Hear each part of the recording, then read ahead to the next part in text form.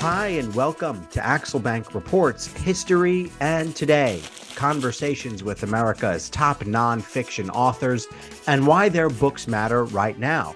I'm Evan Axelbank, and today we're going to speak with Philip Bump, the author of The Aftermath, The Last Days of the Baby Boom, and the Future of Power in America. This is his first book. He's a national correspondent for the Washington Post, where he focuses on the data behind politics. Thanks so much for being here, Mr. Bump. Absolutely my pleasure. Thanks for having me. Before we start our interview, I want to invite listeners to our Patreon page to ask for your support in keeping the show going. Go to patreon.com/AxelbankHistory. We will donate part of your contributions to a charity for children's literacy. Suddenly, America is not growing. For the first time since George Washington was president, population growth was nearly flat last year, just 0.1%. Philip Bump writes that if another baby boom generation started right now, America would effectively break. We would have to have twice as many schools, public services, and infrastructure to handle the influx of people. He also argues that the boomers weren't just part of America, they became America. Their needs, wants, politics, and cultural dictates were all encompassing. So my first question, Philip, if a new generation of that size would break America today, why didn't it break America back then? It did, actually. Well, there you go. Yeah. What a question. And that's it. Yeah. Thanks for What a coming. question. No, I mean, it essentially what happened. So we have, there's about 140 million people in America in 1945. And over the course of the next 19 years, more than 75 million kids were born, right? And that's just, it's staggering to think about. It means, the equivalent today would be having, 165,000 children born, north of that even, over the course of the next 20 years. And that's, did I say thousand? Million. Not Right. 65 million. Yeah, exactly. Yeah, I was going to say. Right. Just an enormous number of kids. And, you think about what that means. I mean, to the point you raised earlier, you'd have to build new schools. You'd have to accommodate them. You'd build a massive new marketplace for babies, right? And this is exactly what happened at the onset of the baby boom. All of a sudden, you have all these companies that cater to babies that are seeing this bonanza, this huge new marketplace that has emerged and lasted for several decades. Then, of course, you see the same thing happen where you have to build all these schools. You have these kids then eventually become teenagers, and it's this huge group of consumers that really start to drive what consumerism looks like in the United States. And so it really did. I mean, when we say break, obviously you can break things in all sorts of different ways, but it really did force America to reckon with this massive population of people in a way that it's very fair to characterize as breaking it. It forced America to change how it did any number of things, where it put money, how it invested, how it did politics, all these things. As the boom continued to age, it continued to break different things and eventually just reshaped America entirely. What was the biggest change in terms of public policy that had to be made to handle all of these new people? Well, I think education was really a signal moment because at the outset, you have to build new kindergartens, right? That's not that complicated, and you have to hire new kindergarten teachers and so on and so forth. But as kids get older, you start to have to do more of these things in more complicated ways, right? You have to have, once you get to high school, you have to have teachers who are trained in how to actually educate high schoolers, right? And that's different. I don't mean that my kids in kindergarten, I mean disparage kindergarten teachers, but it's a very different ball game. Then you get to college, right? And all of a sudden, you have all these young people who are graduating from high school, and they have to go somewhere. Are they going to go into the workforce? There's only so many jobs in the workforce. Are they going to go to college? There's only so many colleges, and professors, even harder still to get geared up. We end up sending a lot of those teenagers to Vietnam. Is it a coincidence that the baby boom came on the scene and became of military age right when Vietnam was gearing up? No, not at all. Right. There's overlap there. And but education is such a good example because it is something that had to be changed in order to accommodate this population from top to bottom. This county of Los Angeles, the factoid I like to point out, county of Los Angeles is averaging one new school every single month over the course of the baby boom from elementary to middle to high school.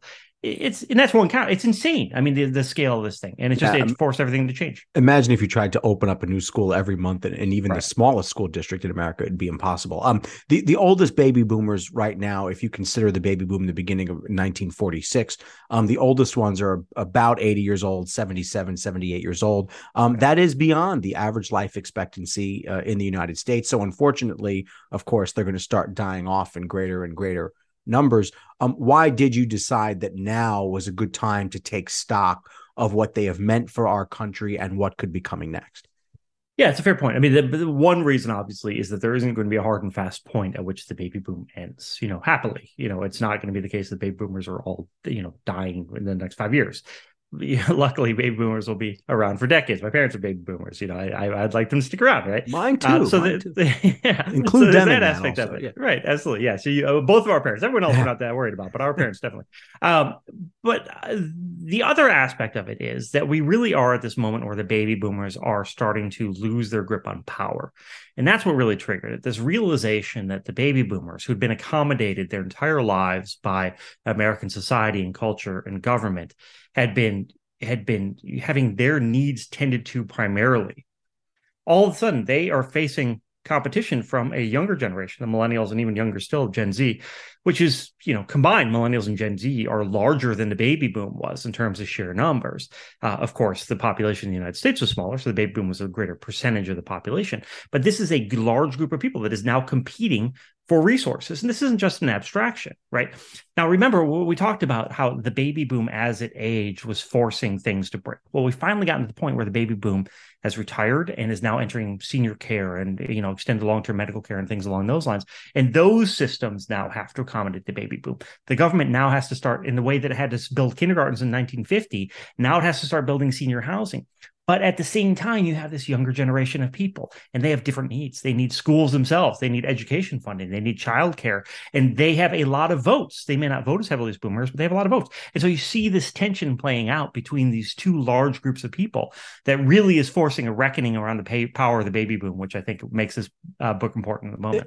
Is it possible to put a baby boomer into a box and say, this is about when they were born. This is about where they were born. This is about what their politics are and about what kinds of families and occupations they've had? Yeah, it's easier to talk about baby boomers in contrast to younger Americans for a few reasons. The first is that the baby boom itself is so disparate, right? You have, the baby boom is viewed as sort of heavily conservative, which isn't entirely fair. I mean, the baby boom is, almost evenly split Democrat, Republican. It's just that because the Democratic Party skews so much younger, that older white Americans make up a much bigger percentage of the Republican Party. And so they're sort of more associated with it. But instead of looking at, sort of the average boomer, it's more useful, I think, to compare it to, the what boomers are collectively to what millennials are collectively, because the contrasts are greater. So, for example, the baby boom is much whiter than younger generations, in part because immigration was being restricted during the period when the boom actually occurred. Younger people today are much more likely to be the child of an immigrant or immigrants themselves than were baby boomers. They're much less likely to be white. They're more likely to be Black or Asian or particularly Hispanic. There was this trend that began actually with the baby boomers of moving away from institutions, that they were less likely to participate in religion and things along those lines. That trend has continued very much with younger generations, and younger generations today are much less likely to participate in institutions, including political parties, church attendance. But at the same time, they're also better educated. So this trend that the boomers started of going to school more, going to college more, that also continued. And so you have younger people are much better educated than older people. So there are these various differences between young and old. Older Americans literally were everyone in America, right? So, sort of categorizing them beyond anything beyond American is sort of difficult. But there's a sharp contrast with younger people. This is sort of an aside question, but how much did you study the baby boom squared, like the children of the baby boom? How important is that to your book? Yeah, what's wild about the baby boom is that we tend to think of generations in very stark and sharp terms that isn't accurate, right? I mean, there were baby boomers that gave birth to baby boomers, right? You're born in 1946 and you're having a kid at 18, then all of a sudden your kid's a baby boomer too, right? Like, but at the same time, you also have baby boomers, right? Mick Jagger had a kid, right? Like, that guy's silent generation, he's still having kids, right? So, it is not really hard and fast along, when we think about it this way. it is very clear that people find it useful to think about generations as collective groups. And it is also clear that there are certain differentiators that set apart groups like the millennials from the baby boom. It is the case, however, the Census Bureau only recognizes one generation as demographically unique and identifiable. That's the baby boom, simply by virtue of the number of the kids that were born. So, it is useful for us to think about this in terms of generational conflict, older and younger, in part because we're all familiar with, our own interpersonal, interfamilial generational tensions. But it is not quite so clear cut as boomers had Gen X, who had millennials, who had Gen Z. It didn't work that way. It just hit me that Donald Trump is like born the first year of the baby boom, 1946, and his kid is way younger than me, at least one of the 5 kids. Yeah, he's a millennial, Baron, sure. Why, it's easy to put the baby boomers into this box, like this little explanation of like why it happened. People came back from World War II and they had families. Is the story that clear cut? Why did the baby boom happen? Yeah, no, I mean, it's not, if you think about it for a second, right? Like you no matter how constrained you felt by World War II, you weren't having kids for 19 years once that constraint was relaxed. There's no, it's like talking about the death of the baby boomers. There's no nice way to talk about, horny soldiers. But anyway, the point being that was a pretty nice way to talk about them. Yeah, that wasn't so that wasn't unnice. Yeah. At the end. There were a few reasons to it. And honestly, the book doesn't get into them because it's been, better written elsewhere. But essentially, we had this period of global challenges, but also national challenges that lasted several decades up until the baby boom, from the Great Depression to, World War I and go back before that, but World War II in particular. Then you have in the aftermath of World War II, this massive surge, huge economic boom, huge surge in national confidence, which, obviously is sort of vaguely articulated, but it's certainly something that was felt. And you had these various factors of people sort of holding off and having kids, not sure about it. And then all of a sudden just being enthusiastic, let's just go ahead and have kids and let's, then it also sort of builds on itself. Like everyone's having kids, this is the big thing. Life magazine, I've got the original Life magazine here, like just celebrating all these kids that are being born. And it's just sort of, it became a cultural phenomenon to some extent as well. Again, lasts for 19 years, which is not simply a function of people deciding they're going to have a kid and be done with it. It was interesting to me because I looked at the chart myself, and this is a rudimentary chart. I mean, this is like Wikipedia stuff, but the birth rates were already going up significantly even before the baby boom officially starts. Yeah, so there had been some concern in the early 1940s in particular that the United States was going to see some stagnation. And there's a report that I cite in the book from the late 1930s that talks about that, talks about the government's concern. Look, we don't want to go down the path of some of these European countries where they're seeing, their younger population decline. There actually was a boom before the boom, and they started talking about a baby boom even in 1945, just based on the increase in births that had happened over the course of World War II, which also sort of undercuts the narrative about the soldiers. Obviously, there were some soldiers coming back, but so there was this little blip, this little boom prior to the giant boom. And so I think that even at the time, people were like, oh, okay, good. This trend's turning around, and little did they know. My favorite thing about the whole book is that you interviewed the first baby boomer, and you kind of tease that, but then you get there at the end, and I was like, oh, cool. He actually found her. That's a great way to do reporting. Her name is Kathleen Casely Kirschling. What's she like, by the way? Is she like what we would think the typical baby boomer is? No, I don't think so, man. She's fascinating for a lot of reasons. The first is that she really is very. Here's the thing that struck me about her. So I reached out to her because she was born just at the stroke of midnight, January 1st, 1946. And so according to the Census Bureau, the baby boom really started in about the middle of 1946. But it's hard to find, the first person born on a vague random day. And so in 1980, a guy, Landon Jones, who at the time was working for, I believe, Forbes magazine, one of those money magazines, he was writing a book about the baby boom. And so he actually tracked Kathleen Casey Kirschling down and identified her as the first baby boomer and sort of just canonically made her, just declared her she's the first boomer. And what's fascinating is when you read his book, Great Expectations, which came out in 1980, he sort of just talks about her in the abstract as, here's this person. But then over the years, he kept going back to her and interviewing her. So she would have been 34 when he first talked to her. Yes, but she didn't know about it until... No, that's a good point, actually, because I think the book came out in 1980, but she says she didn't start talking to him until she was 40. Maybe she said almost 40. So, but she was around 40, according to her. It doesn't matter. No, it's fine. No, it's important to get these accurate, so I want to make sure I'm getting it right. But anyway, it's very clear she's extremely self-aware of being the first baby boomer by now, right? And she's been interviewed lots of times as the first baby boomer. So when you talk to her, you're talking to her as this person, this individual who went through this thing, but also as someone who's very cognizant of that position. And it's hard not to see in her responses, and I don't mean this in any way pejoratively, but that she's just aware of being a reflection of the boom. And so when she talks about herself, she often contextualizes it in the, what the boom broadly is doing, right? Which is just sort of a fascinating way to live your life. But yeah, she's a perfectly charming woman. She is very cognizant of the ways in which boomers were advantaged and younger people aren't. And she was very wonderful and helpful, and I'm grateful to her. Was she at all hesitant to talk to you, or she's just so used to being hit up that she's like, yeah, whatever, let's just do it? Yeah, no, I reached out to a couple of people, actually, when I was starting in the book, including a person who I'd found who wasn't Landon Jones's book, who I had found through old newspaper clippings, was born right at the stroke of midnight. And, so I sent letters because I didn't have email addresses necessarily, and B, because I thought might be more likely picked up. And she responded just like right off, instantly, and was like, hey, cool. Let's talk. And so we started on from there. Nice. What were your sources for this? I'm always curious. I always ask this question. Is it just the data? Were you just pouring through charts? How many on the ground interviews did you do? How many books did you consult? Newspapers, magazines? Just explain your process in creating this portrait.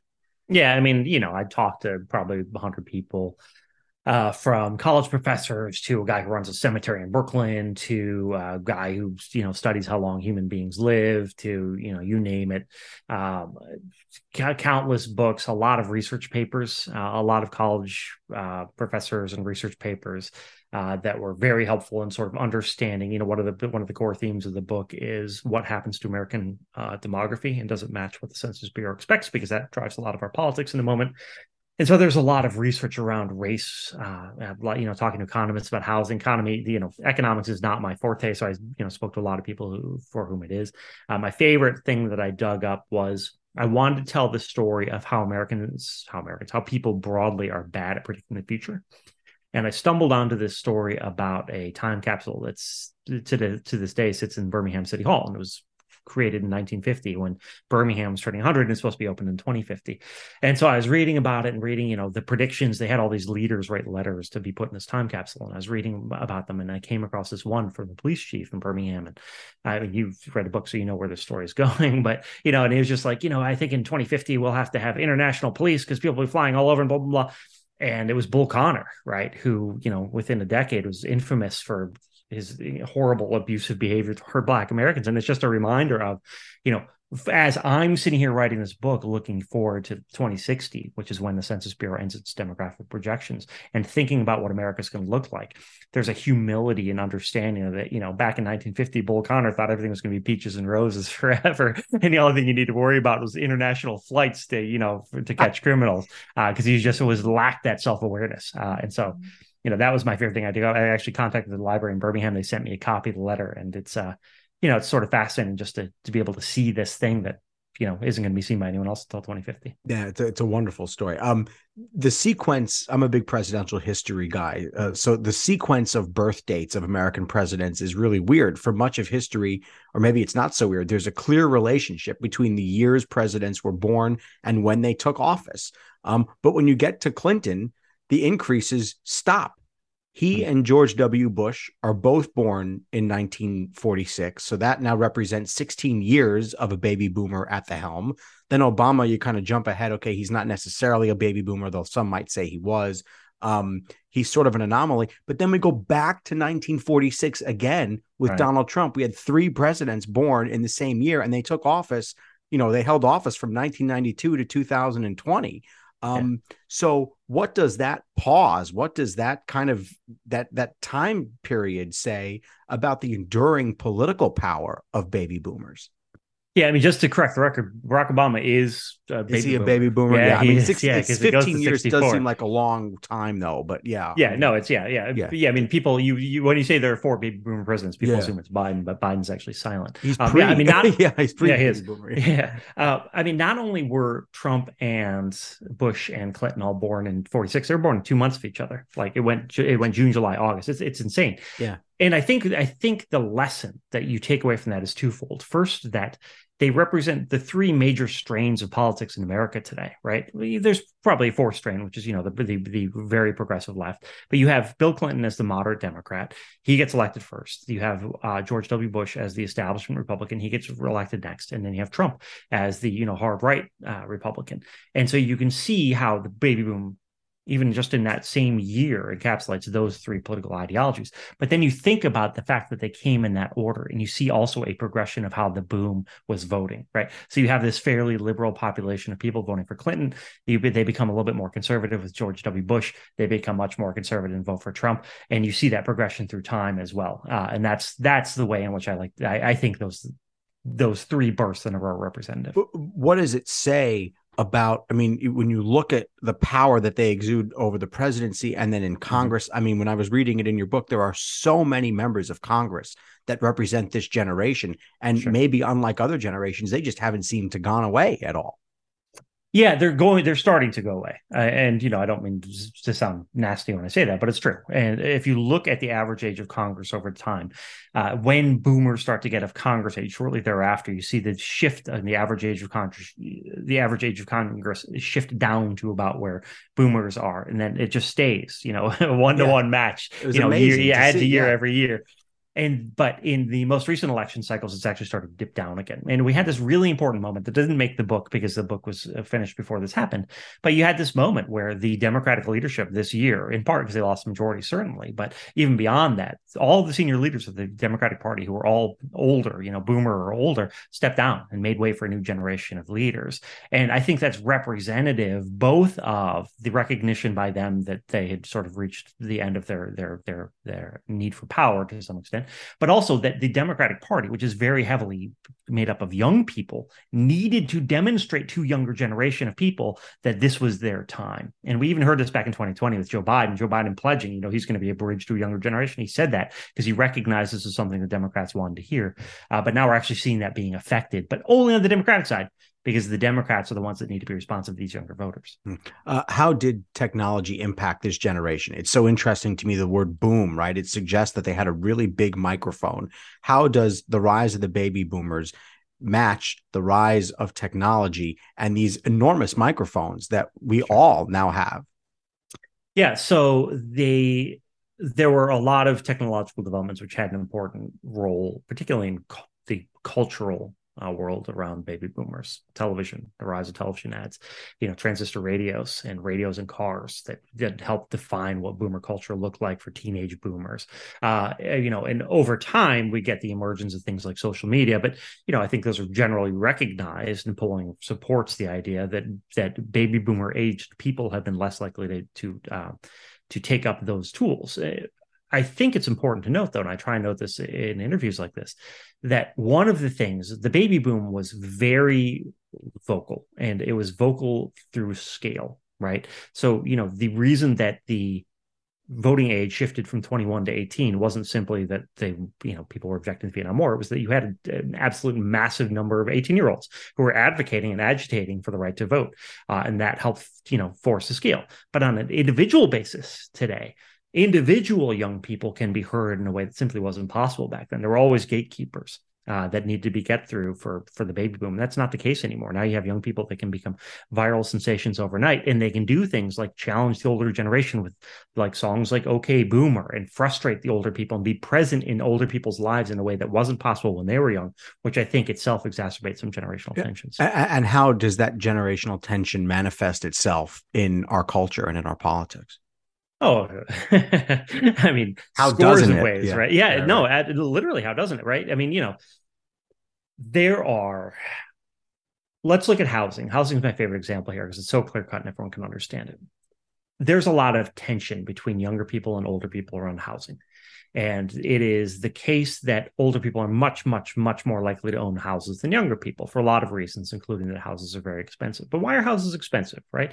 It is not the case that baby boomers collectively got together and said, let's keep houses expensive. It was instead the fact that baby boomers are a massive generation, many of whom own houses and many of whom see those houses as storehouses of value for their retirement. So if you are looking forward to retirement and you're in your 60s and 70s and your house is that value, you're going to want to preserve the value of that house. And so when there's a community meeting, should we build this apartment building down the block? You show up and you say, no, we should not do that. The effect of that then is to tamp down on the number of affordable homes that are available in your area or new houses in general. And that has a trickle-down effect on younger generations who don't have houses to move into. Eventually, this is going to shake out a little bit, right? Both because now there's much more awareness of this issue and more houses being built, but also because, older people are going to die or they're going to sell those houses to reap that value that they see in them. And those houses will become available for purchase. But at this moment, that is a way in which individual boomers are making decisions about protecting their own long-term financial security, and collectively, because the boom is such a massively huge generation, that has this crippling effect on the housing market that is disadvantaging a lot of younger people. How did the experiences of white baby boomers and black baby boomers compare and contrast? Well, I mean, it's certainly the case that Black Americans broadly have been historically disadvantaged. I mean, I don't need to tell you this. And there was the boom emerged in this moment immediately in the wake of the civil rights movement. There's some boomer involvement in the civil rights movement, not a whole lot. They were pretty young at that point in time. And so there was this sort of new paradigm for race that emerged. And one of the things that I think people forget is, remember, we talked about how immigration was restricted when the boom began. It wasn't lifted until the late 1960s, at which point you started to see more immigrants from Asia and Mexico and Central America, and meaning more Asian and Hispanic immigrants coming to the United States. And so at the time when the boom started, really in the 1970s and 1980s, when we're talking about racial tension, we're talking about white and black. There just weren't that many Hispanic people and Asian people. It was predominantly, when we're talking about racial tension, we're talking about black and white. And one of the things that's been fascinating over the course of the baby boom is, well, there's a couple of things. One is that the baby boom itself has gotten less white because immigrants from other countries who were born in this period and therefore technically are categorized as baby boomers have helped to make the baby boom particularly more Hispanic than it was actually at the outset. The baby boom continued to grow until the year 2000, which is sort of surprising given that it ended in 1964, but immigration works as magic. But then you also have this reshaping of what racial tension looks like in the United States. So it's always been clear that there is racial tension between white and black, and there are disadvantages that black people face, in part, obviously, through societal repression based on skin color. But now you have this large population of Americans who don't fit into that white or black grouping. And so part of what the book also does is looks at how demographers and how social scientists view the emerging racial scale in the United States. What are the racial boundaries going to look like in the future as America becomes less centrally white and black, and you have these people who are Asian and Hispanic and all these other groups? And to what extent are we under recognizing that we already have this broad scale of racial identifications in the United States? I mean, I talk in the book about how the Census Bureau changed the way it collects data. Between 2010 2020, there's a huge surge in people who identified as white, some other race. And the reason why is because the Census Bureau allowed people to be more descriptive in how they identified themselves. And so there are a lot of people who identify as white. And if you looked at them, you'd think, oh, that person's white. Really, when they're asked, they say, well, I'm white and, I'm part Puerto Rican and, whatever it happens to be. It's just that no one really asks that question except the government. And so the government collects this data and it forces people to sort of decide which box they're in.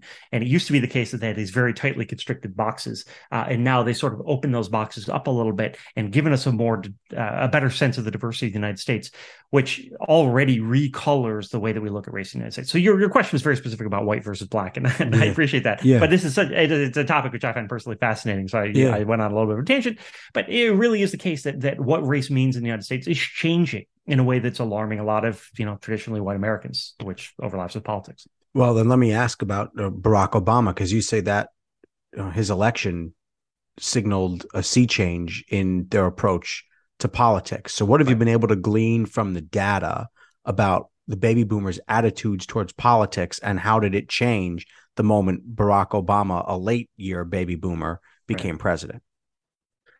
So the Obama presidency is fascinating in part because it was, as you say, obviously someone who was not explicitly white who was being elected as president. And so for people who were driven by fears of race-based fears, if you will. That was something that was alarming to them. It is also the case that around that same period of time, there were new reports about how the Census Bureau was projecting that whites were going to be a minority in the United States for the course of the next X number of decades. And those numbers have changed when it's actually going to happen. But that was something that triggered a lot of people to be like, oh my God, the racial apocalypse is upon us, right? The one of the most important factors, though, when you talk to people who studied the Tea Party, which obviously emerged as a response primarily to Barack Obama, one of the things that you learn is that a lot of the people who participated in the Tea Party were older Americans, boomers or older, who were concerned because they saw their young grandchildren or children, mostly grandchildren, who were very much taken with Barack Obama, thought he was great and liked his politics, liked what he stood for. And when you talk about the age gap in presidential voting, it really yawns wide open in 2008. In 2004, there's a pretty big gap, in part because young people hated George W. Bush. But in 2008, it becomes this huge chasm.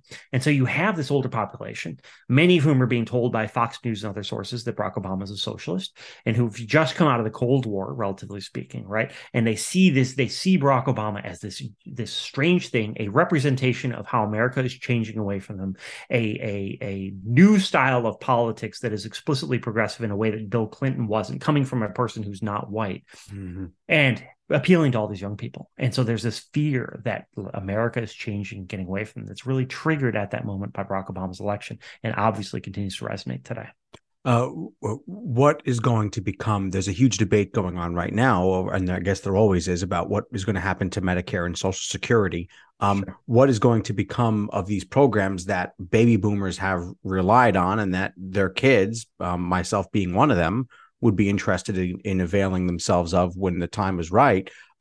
Is there the same sentimental relationship that my generation has with those programs, and how equipped is the government to adjusting these programs and keeping them going for people of my generation to have? And I guess, is that sentimentality towards them shared by my generation in the way that the baby boomers look at those programs? I would say it's probably not the case that younger people today are terribly aware of the programs, in the way that people are not necessarily particularly familiar with programs that they themselves don't use. I haven't seen any polling on that, so I can't say that with certitude. But these programs are fascinating, particularly Social Security, because they are designed to have people pay into them as they work and then draw down from once they retire. And so one of the things that we're seeing as we talk about the drawdown of Social Security funds, which there's triggering a lot of alarm, is that this is a sort of a natural extension of baby boomers retiring. There's a huge surge of people working. They've contributed a lot of money to these funds, and now they're starting to draw them down. And so when you speak with experts, some of them will be sort of, I don't want to say blasé, but not particularly concerned about it, because this is the way the system is supposed to work. There are a lot of questions, though, right? One question, for example, is how long are baby boomers going to live? If you're guaranteed Social Security, but people are living far longer than they used to, or if you're retiring early, and at this point in time, most retirees are baby boomers. If you are going to live for another 30 years, that obviously draws down on those resources in a way that may not have been anticipated based on actuarial tables at the time. So it is certainly the case that the system is designed to be inflated with a lot of people working, then drawn down on as a lot of people retire. It's just not clear that we found the right balance of how much is going to be given out. And if people have made these determinations about how much they need to retire on, those may need to shift. They may not get as much money as they're expecting, which obviously creates new strains and stressors. Will the program still be around by the time you and I get to retirement age? I feel pretty confident saying yes, in part because there is, it was largely the Republican Party which was incentivized to attack these programs as, they talked about cutting government spending. But now their base is very heavily either at retirement age or nearing retirement age, and much less interested in talking about cutting, programs which they themselves are currently availing themselves of or about to. And so, we see even Kevin McCarthy at this point in time, who there's been some Republicans floating it. Yeah, he's just saying it's not going to happen, and it's pretty obvious why. This is a total aside question, and you may not know the answer. Could Social Security be saved or greatly extended by eliminating the tax cap? I don't know. Yeah, I don't know. Fair enough. There was a debate. I mean, look. Yeah. As I said, I spoke with a lot of smart experts in the book, and I relied on what they told me, and I'm afraid to say that didn't come up. Fair enough. a couple of years ago, there was a debate, maybe not much of a debate. Someone said, okay, boomer is the new N word. Obviously, it is not, and I'm not ever suggesting it is. But what does that say about the sensitivity that boomers themselves have? I mean, my first response is that famous John Mulaney joke about how, how it's not the N word is because you're saying, okay, boomer, and you're not saying the N word, right? Again, when we talk about okay, boomer in particular, it was people don't understand that this was largely downstream from the technology that powered its emergence. So it emerged on TikTok, and TikTok is designed to make it easy to do video responses to people, right? So someone posts a video, here's me, I'm shoveling my driveway, and someone can stitch that together with their own video of them doing something. And so what started to happen is boomers, there's this phenomenon in technology when you get a bunch of new people who are using it, and then they come on board and they don't understand the norms and they act like idiots until they understand how technology, the norms of a particular platform. And this happened at the outset of the internet. It happens with new technologies. So basically what happened is boomers started to come to TikTok, and they were doing they were doing the sort of new guy stumbling around and breaking norms and irritating everyone. And young people started thinking it was funny to take this really terrible song. I mean, it's, semi catchy, I guess, but it's just like aggressively noisy in a way that's intended to be kind of annoying. And so they just would stitch themselves, doing things to this song onto these other videos of the boomers. So the boomers then, to the point I raised earlier, they were forced to see these people like basically making fun of them and, casting them as boomers. And it was intentionally frustrating. It was meant to be trolling. The classic New York Times article by my colleague Taylor Lawrence that first articulated this quoted a kid who's saying, like, look, if I'm making them mad, it's working, right? It was an effort to troll a community that wasn't used to being trolled, particularly by younger people. And so, I don't think it's surprising at all that a lot of people got frustrated. Why is it important for journalists to have backgrounds in data the way you do? I think that it is important for journalists to have a perspective that they can bring to something that is unique. I don't, it doesn't have to be data necessarily. It happens to be data in my case. I do think journalists could do a better job at understanding data, parsing data, and presenting data, because I think data is a very good way of telling a complicated story fairly easily. The book itself, has well over 100 charts, in part because I like to do charts, but also in part because I think it allows me to say a picture says 1,000 words, right? It says it cut several thousand words on the book, but I think that Americans need to be better generally at understanding data and data presentations. I have a newsletter called How to Read This Chart, which is sort of aimed at that.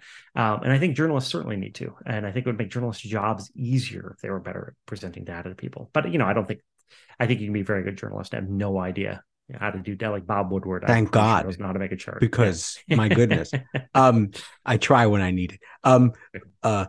Your list of columns includes, I looked at the list of them on the Washington Post website, Chinese balloons, Boris Johnson, George Santos, voter fraud. Do you have carte blanche? How do you pick what you write about?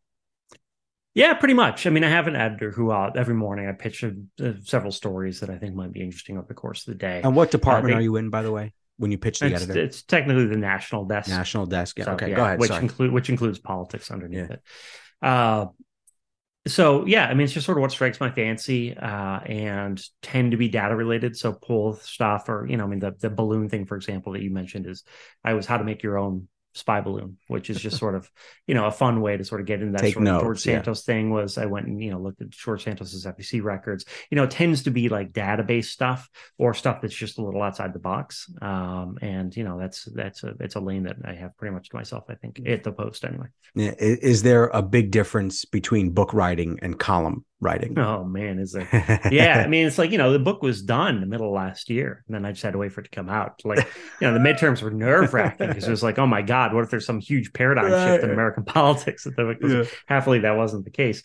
But yeah, it's enormously different. Just I mean, I write 3,000 words a day probably for the Post, and the book is 130,000. It just took a lot longer because it's not just it's not just a column of 800 words. It is instead a through line of, at least 20,000 words for a chapter that has a start and a finish.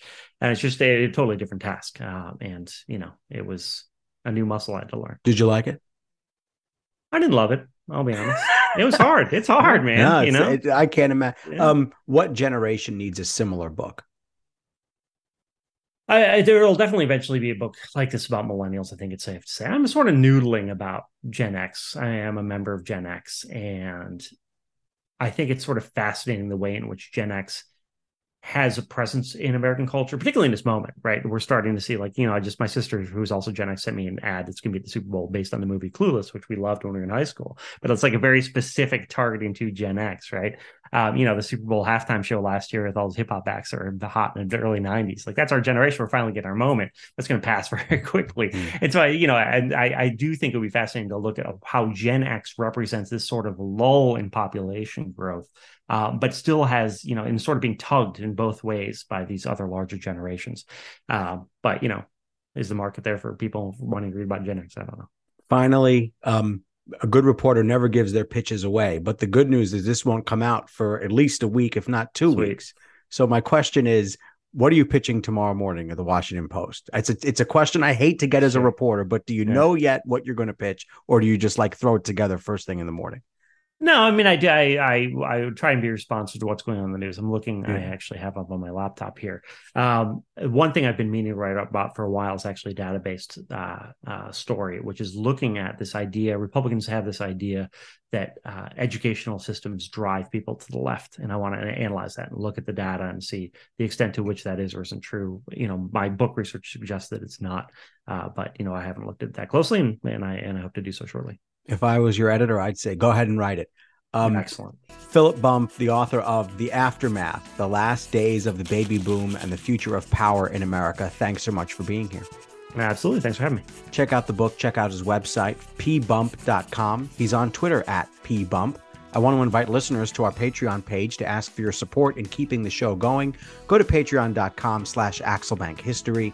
We will donate part of your contributions to a charity for children's literacy.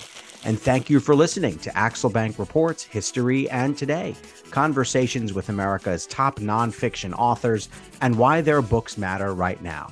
Check us out on Facebook, Twitter, and Instagram at Axelbank History. We update those with clips from the show, guest announcements, and book recommendations. See you next time. Thanks.